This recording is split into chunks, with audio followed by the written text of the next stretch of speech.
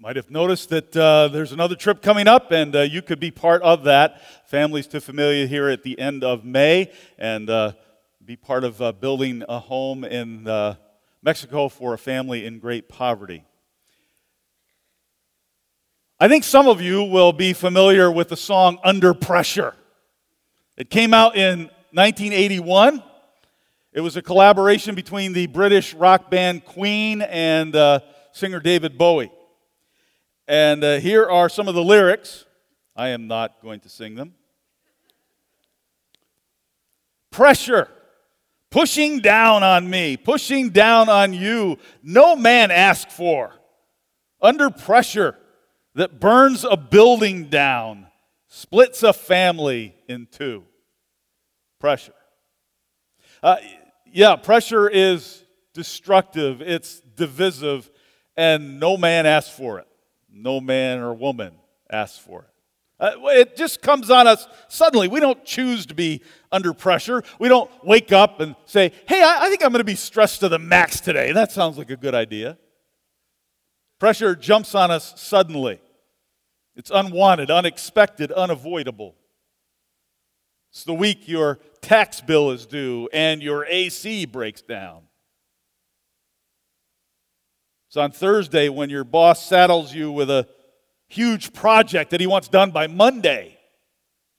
It's when the scholarship that you need to attend college falls through. It's when your car dies and leaves you stranded and making you late for work yet again. It's when your daughter skips school and gets caught shoplifting, or your company is bought out one week and eliminates your job the next week. It's when the guy you thought was the one ghosts you. It's when you discover your best friend isn't talking to you because of something you said and you don't even know what that was. When the doctor's office calls with the results of your MRI and there's a surgery in your future. It's when the contract that you were counting on goes to your closest competitor. Or when over the phone you hear that a loved one has died. Pressure. You can't control when it appears, but you can choose how to respond. Over the next 3 weeks, we will look at 3 stories from the Old Testament book of 1 Samuel. These 3 accounts of historical figures in the Old Testament. We're going to see 3 examples of pressure-packed situations. And from them, we can learn how to deal with pressure in a way that honors God. Now, the Bible makes it very clear that this Old Testament has value for you and me today and how we follow Jesus. It's not irrelevant, it's not unhelpful, and it's in fact the opposite. The scriptures tell us that yet this is recorded so that we will learn from Israel's history, from these Old Testament characters. So it is vital that we understand this. And the story we begin with today is in 1 Samuel chapter 13. And it introduces us to the first of several main characters that I want us to look at today. There are 3 main characters in this story, and some of them are in each of the stories we'll look at over this series. But this first one is 1 Samuel 13, verse 1, and it says this: Saul was 30 years old when he became king, and he reigned over Israel 42 years. Now there's some textual variations in this verse. I think this is the best understanding of it. Let me give you a little background to this guy Saul, because he's appeared in several chapters before this. It happens when Israel demanded a king. They wanted to be like all the other nations. And so, in effect, they were rejecting the authority of God as their king. They want to be like everybody else, and so they demand a king, and Saul was the candidate. And he's just a shy farmer. You read some of his story, and you realize how shy he is. He's socially awkward, but he was physically imposing. He was head and shoulders taller than anybody else around him. No sooner does Saul get identified as the guy who would be king than an enemy nation threatens Israel. And when Saul heard about it, the Spirit of God rushed in on him, it says, and he went into action. He inspired the people, stirred them all up, organized an army, and led them to victory. And so he was a hero. Right away, Israel made him king with great celebration. Now, since Saul is featured in each of the three stories we'll look at over these next 3 weeks, I want to give you a little fuller picture of him to understand that physically Saul looks like a leader. And he starts out doing mighty things for God and in God's power. But after only a couple of years of ruling, Saul falls back into old patterns. And he stops looking at things God's way, and he becomes more dependent on his human abilities, which he's growing in confidence in. And that can happen to any of us who are followers of Jesus today. We stop growing in faith. Yes, we've put our trust in Jesus, and then we stop growing. We stop developing. And we stop letting the Holy Spirit control us. We stop letting the Spirit empower us. We stop becoming more like Jesus, and we fall back into old patterns or new bad patterns. And we start to depend more on our own power and follow our own inclination rather than God's. And so though Saul had a good start, which he did, a good start, filled with the Spirit's power, his insecurities, his jealousies, his suspicions began to enter into his life and control his thoughts and his actions. And as a result, when under pressure, he's unable to cope and he reacts wrongly. Now, that's what happens in chapter 13. Here's what's going on. His nation, Israel, that he's leading, is now threatened by the big bad bully on the block, the Philistines. The Philistine army is threatening the nation. And we're going to see how the pressure builds up in Saul's life so that he panics. And there's a lesson for all of us in what happens here. So we'll go through the story, we'll meet these characters, we'll see the lessons, and then what God has for us. So let's pick up the story and meet the next character. That's verse 2. Saul chose 3,000 men from Israel. So this is the response to the Philistines' threat. 2,000 were with him, and 1,000 were with Jonathan. Jonathan attacked the Philistine outpost at Geba, and the Philistines heard about it. All right, so Saul gets together 3,000 soldiers, and he gives 1,000 of them to Jonathan. Now, this is the first time Jonathan is mentioned in the Bible. And so we don't yet know that Jonathan is who he is. He's actually not just simply a commander of armed forces. He is Saul's son. King Saul's son. And Jonathan in his own right is a capable military leader. He's courageous, he's strong, he's brave. And Jonathan also appears to have a heart for God.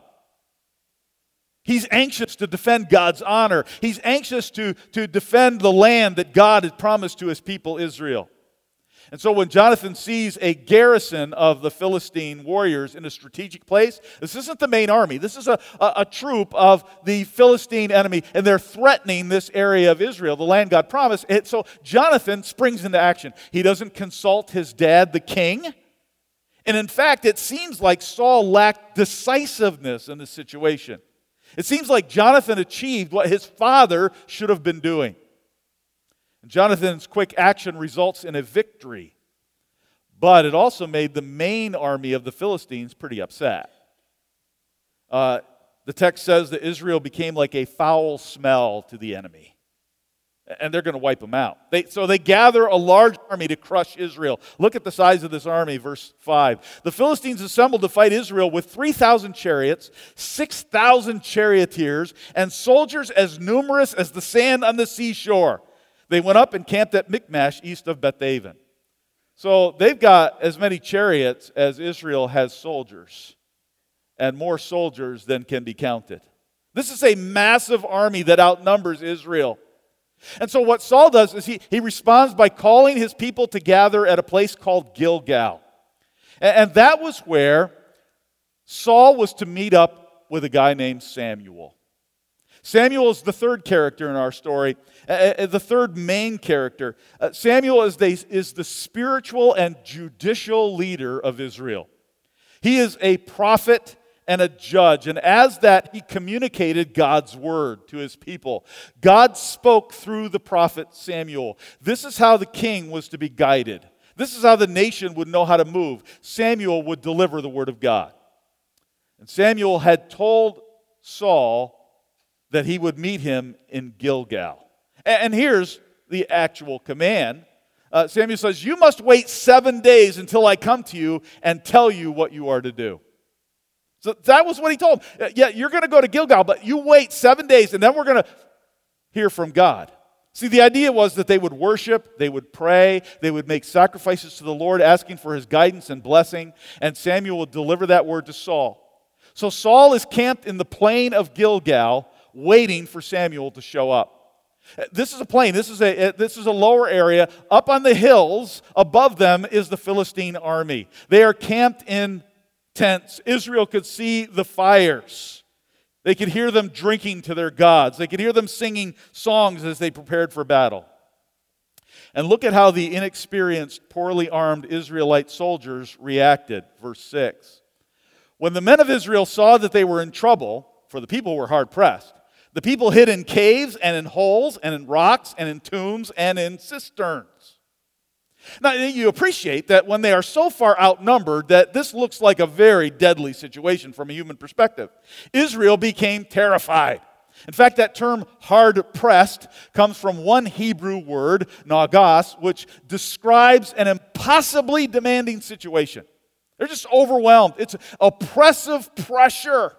And it causes many Israelites to find a place to hide anywhere. They're looking for a way to escape in every hollow, crevice, nook, and cranny they could find. This was a crisis. The whole nation's under pressure. And who feels it the most? King Saul. He's under tremendous strain. He responds this way, verse 7. Verse 7. Saul remained at Gilgal, and all the troops with him were quaking with fear. He waited 7 days, the time set by Samuel. But Samuel did not come to Gilgal, and Saul's men began to scatter. So day after day drags by, tension mounts, and every day more and more soldiers desert. So that what was already a bad situation gets worse. The mighty Philistines are just a short distance away, preparing to attack. Israel, we learn later, has only sharpened farm tools to fight with. They're not even properly armed. And by day 7, when there's no sign of Samuel, there are only 600 soldiers left in Saul's army. 2,400 had scattered into hiding or had crossed the Jordan River to get out of harm's way. Now, God's prophet had told Saul to wait, but Saul looked at his circumstances, he looked at the danger and the deteriorating situation, and he panicked. Martha Major and her family were out at a restaurant eating, and somewhere toward the end of the meal, Martha remembered the eggs that she had been boiling. And she told her family, "I left the eggs on the stove and the burner's still on." At this point, the eggs had been cooking for 2 hours. And all Martha could do was hope that her oldest son, Jake, who had stayed home because he had to go to work, had noticed this before he left for work. So the whole family rushed home, and they found the burner off, but the pan on the stove was empty, and the eggs had exploded and plastered all over the ceiling and walls. And there was a note from Jake. "Mom, I turned the burner off. Your eggs look done."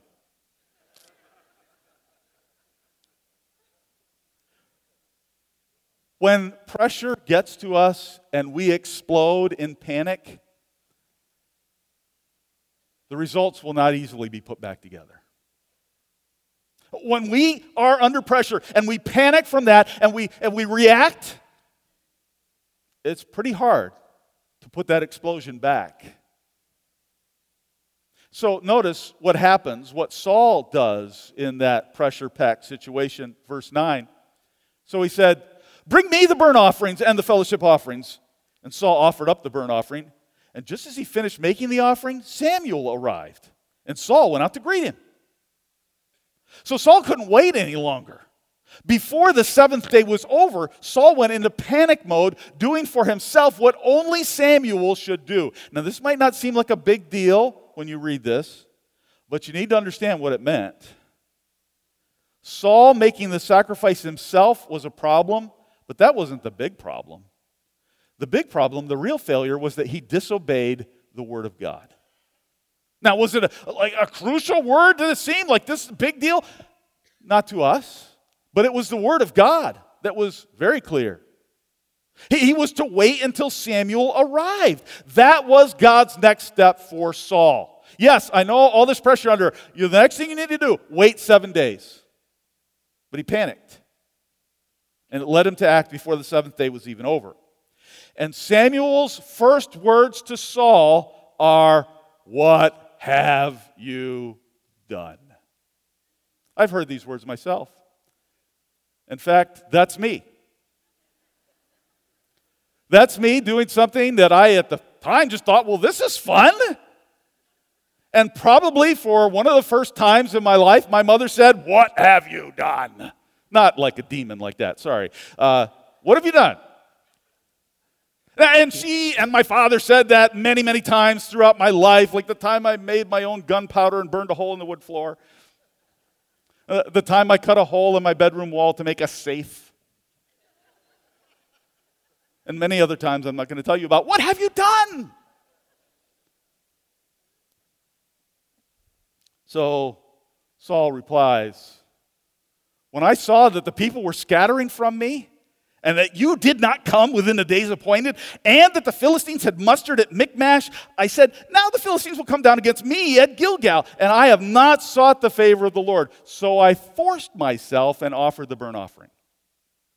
And we're going to take that apart in a few moments, but just understand, Saul's excuse was, I was in a really bad spot, and this was tough, and so I needed to really make sure that God liked me. In other words, he had this vending machine understanding of how God operates. And I'm under all this pressure, and you didn't show up to do this offering thing that we needed to do, and so I had to take action. And this is a common misperception among religious people today in our culture. So this idea that I'm going to do these certain things so that God will do certain things for me. So you might be in church today for a similar reason. Because tomorrow, you're interviewing for a job that you've got to have. And finances are tight, and this job will pay a good amount. And just thinking about this interview makes your palms sweaty, and you swallow hard, and you've polished your resume, and you've practiced answering questions about your strengths and weaknesses, and you're thinking, God's got to be happy with me. I'm in church. I even put something in the offering plate. God's got to get this job for me. And that was what Saul was doing. God was someone to be used. He was a mysterious force who had to be satisfied so he would come through for you. And Samuel lets him know that that's the wrong choice. He says in verse 13, "You've done foolishly. You've not kept the command of the Lord your God with which he commanded you." Samuel doesn't say, "Don't worry, Saul, we all make mistakes. You're only human." No, he calls it foolish. Foolish. Why? Because this was a clear command from God. And Samuel is repetitive in what he says here. You disobeyed God's command that God commanded. He's repetitive. He's emphasizing, this was a command of God. You might not thought it was a big deal, but it's a big deal. And if you were Saul, you might say, but I was in a tough spot. You don't know the stress I'm under. This command didn't make sense. It wasn't as important as all this stuff that's going on in my life. But Samuel says the reaction you had was rashly unwise. See, pressure caused Saul to panic and ignore God's clear command. He proved that he was not a man after God's own heart. As Israel's king, he was pledged to obey the word of God. But under pressure, he showed that his trust was more in his own resourcefulness. And when Samuel called these actions foolish, that word has the idea of living without taking God into consideration. So we're foolish whenever we live in a way that doesn't take God into consideration. It happens when you decide on a career or a university or a spouse without considering if this is God's will. It happens when you commit your money, your time, your passion to something without considering if this is what God wants. It happens when you react or you express an opinion without verifying if your thoughts or your actions line up with God's word. And what we learn from Saul is this, that pressure's panic button is disobedience. What happens when I panic under pressure? My inclination is to disobey. And God wants us to trust Him. He wants you to trust Him. He calls us to forgive those who wrong us, to be morally pure. But then when someone mistreats you, or you face a financial crisis, or a temptation jumps you, under pressure, you might feel forced to act. And you allow stressful circumstances to push you into a decision that might be clearly outside the will of God. Clearly. It might be rushing into marriage without considering, is this what God wants? And you're doing that because you're lonely or you have needs or you want security or whatever that might be. And you might exchange vows with someone who's not a follower of Jesus. Or you might cut someone out of your life. You might refuse to forgive them after what they've done for you without considering what God's word says in that situation. See, it's in these high stress times that we come up with tons of excuses. Now, I want to just show you some of Saul's excuses. Because here, I would call them 4 signs of panicking under pressure. From Saul's excuses, 4 signs of panicking under pressure. Here's number 1. You blame others. How do I know I'm panicking under pressure? You blame others. Saul does that. He says, the people were scattering and you did not come. Verse 11. So Saul felt abandoned by his soldiers. He felt disappointed by Samuel. And this increased his anxiety level. Beware when you feel unsupported by others.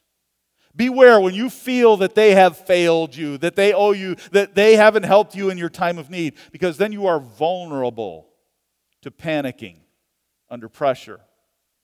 So, first sign is you blame others. Second sign, you imagine the worst. Verse 12, he says, now the Philistines will come down against me. So Saul feels threatened. He doesn't see any good outcome possible. That's why he goes into action, because he humanly looked at things and he says, okay, I've got to do something. And notice, they're going to attack him. He doesn't say my people. He doesn't say my soldiers. Me. Beware when you evaluate a situation and you see only the worst outcome. Your attitude may signal panic under pressure. Imagine the worst. Third, you manipulate God. So that's what Saul is saying when he says, all this bad stuff is happening and I have not sought the favor of the Lord. See, that was Saul's vending machine approach to God.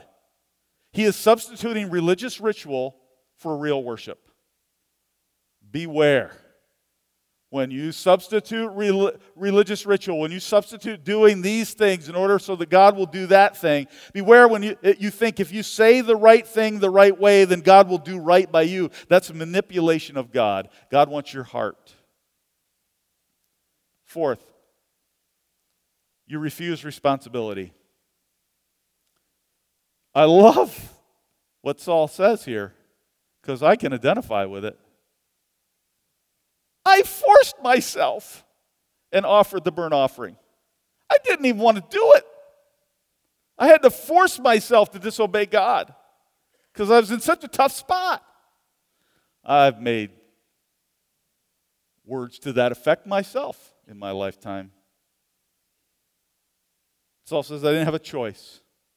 His circumstances were so bad. Others had failed so much, and the threat was so strong, he had to. He's abdicating responsibility.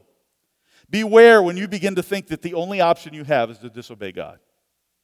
I don't know how many times in my life I've sat across from people that are in a tough spot, and they basically say, they don't use these words, but I had no choice but to do this thing, which I know is wrong. Not taking responsibility. See, pressure's panic button is disobedience. So remember that job that you're interviewing for tomorrow? Your stomach does flip-flops as you're thinking about it. What might happen if I don't get this? Because you have the experience. Now, your resume doesn't do you justice. And so you tweak it a little bit. And that seminar you took turns into an Associate of Arts degree. Because, after all, your experience isn't worth at least that much. God knows how much you need this. And so under pressure, you've pressed that panic button of disobedience. Or your relationship with your husband is a mess. You fight about everything, especially money. Counseling hasn't worked. He left for work in the middle of an argument and said not to expect him home anytime soon. And you feel trapped and angry and devalued. But there is someone who does seem to value you. Someone who makes you feel alive.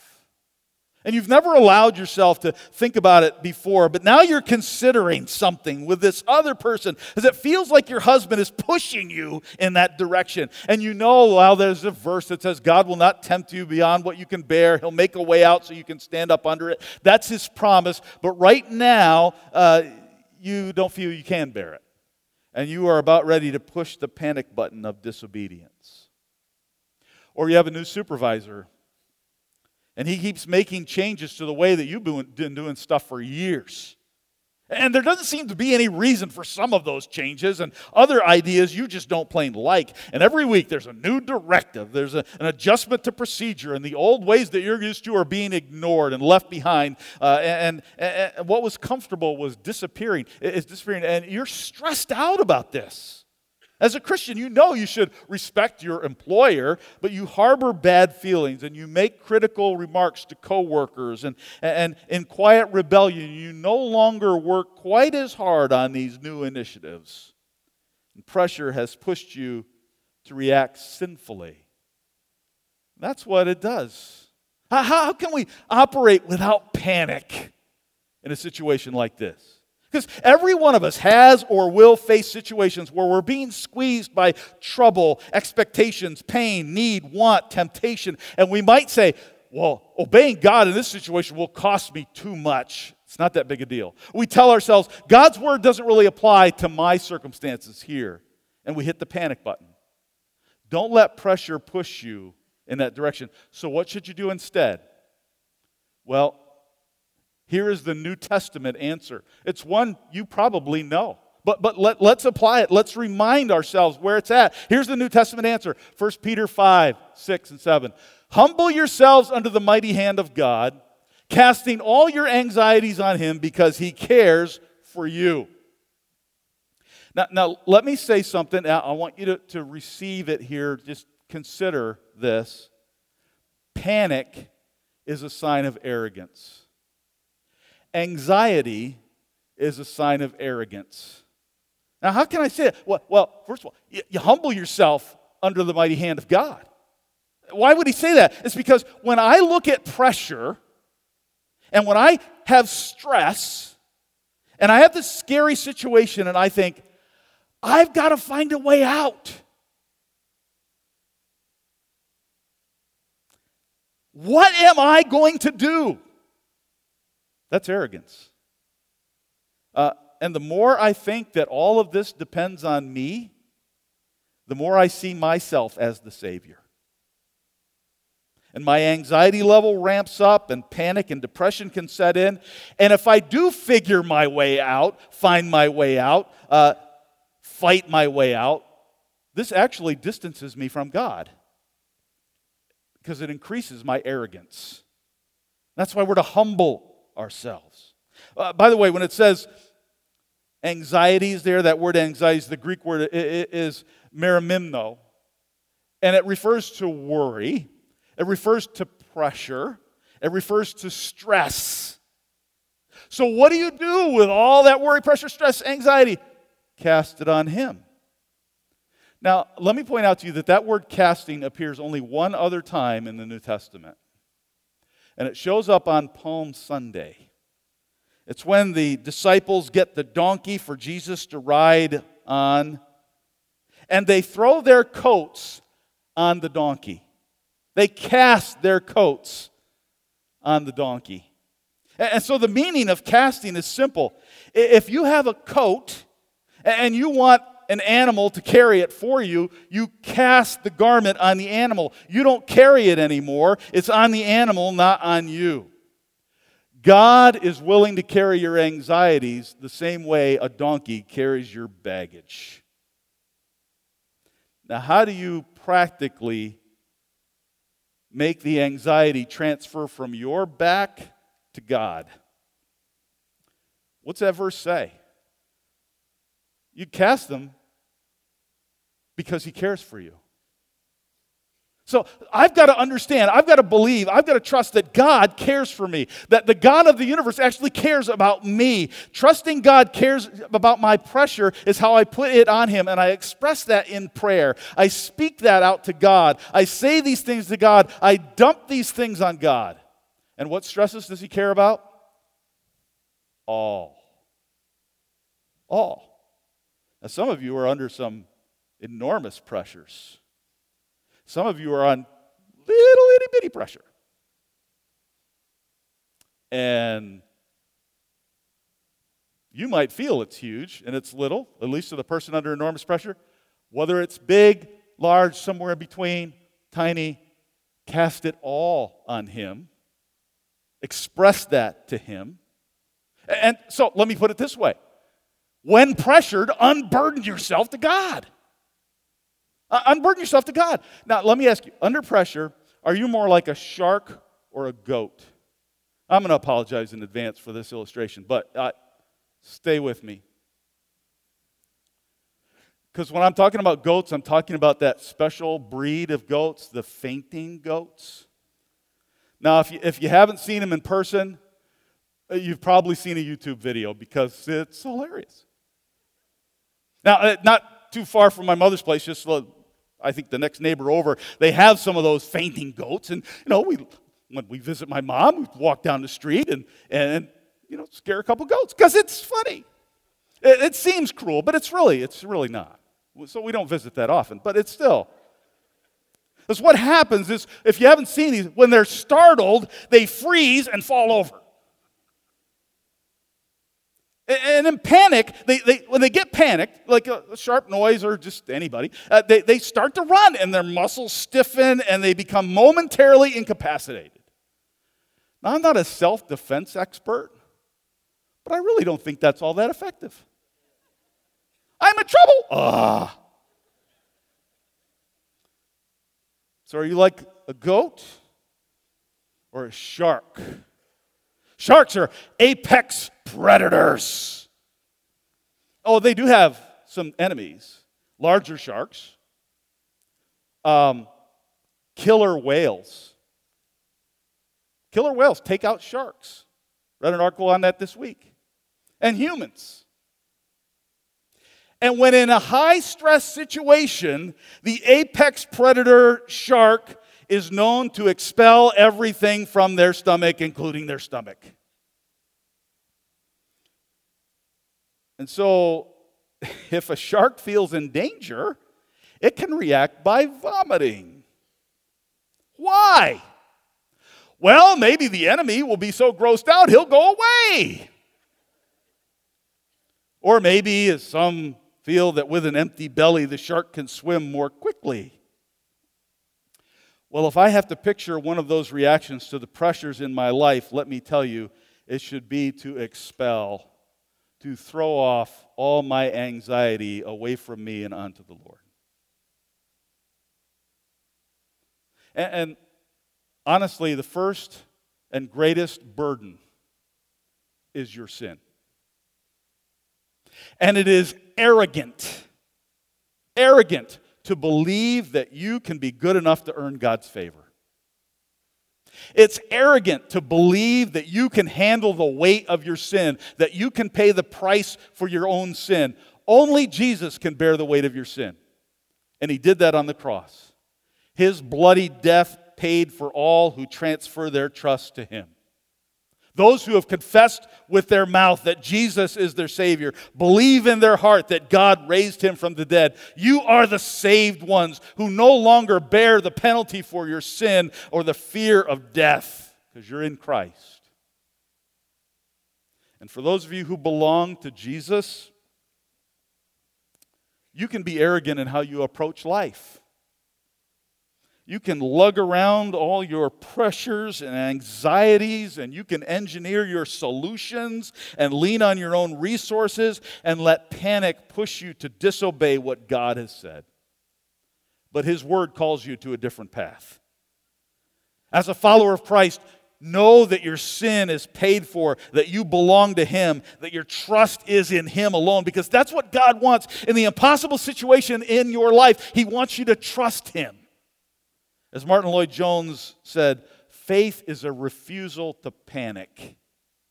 That means you might have a great reason to panic, but faith says, I'm not going to do it because my trust is in the Lord alone. And since you belong to Jesus, you don't hide, you don't run, you don't disobey God, you don't go do your own thing. Under pressure, unburden yourself to the Lord and trust in him. Let's pray. Lord, I thank you that you and you alone know the hearts of all of us in this place today. You know how much stress we're under. You know what we're tempted and struggling with. You know our perspective on all. So, Lord, I pray that you would meet each of us where we are and what we need from you.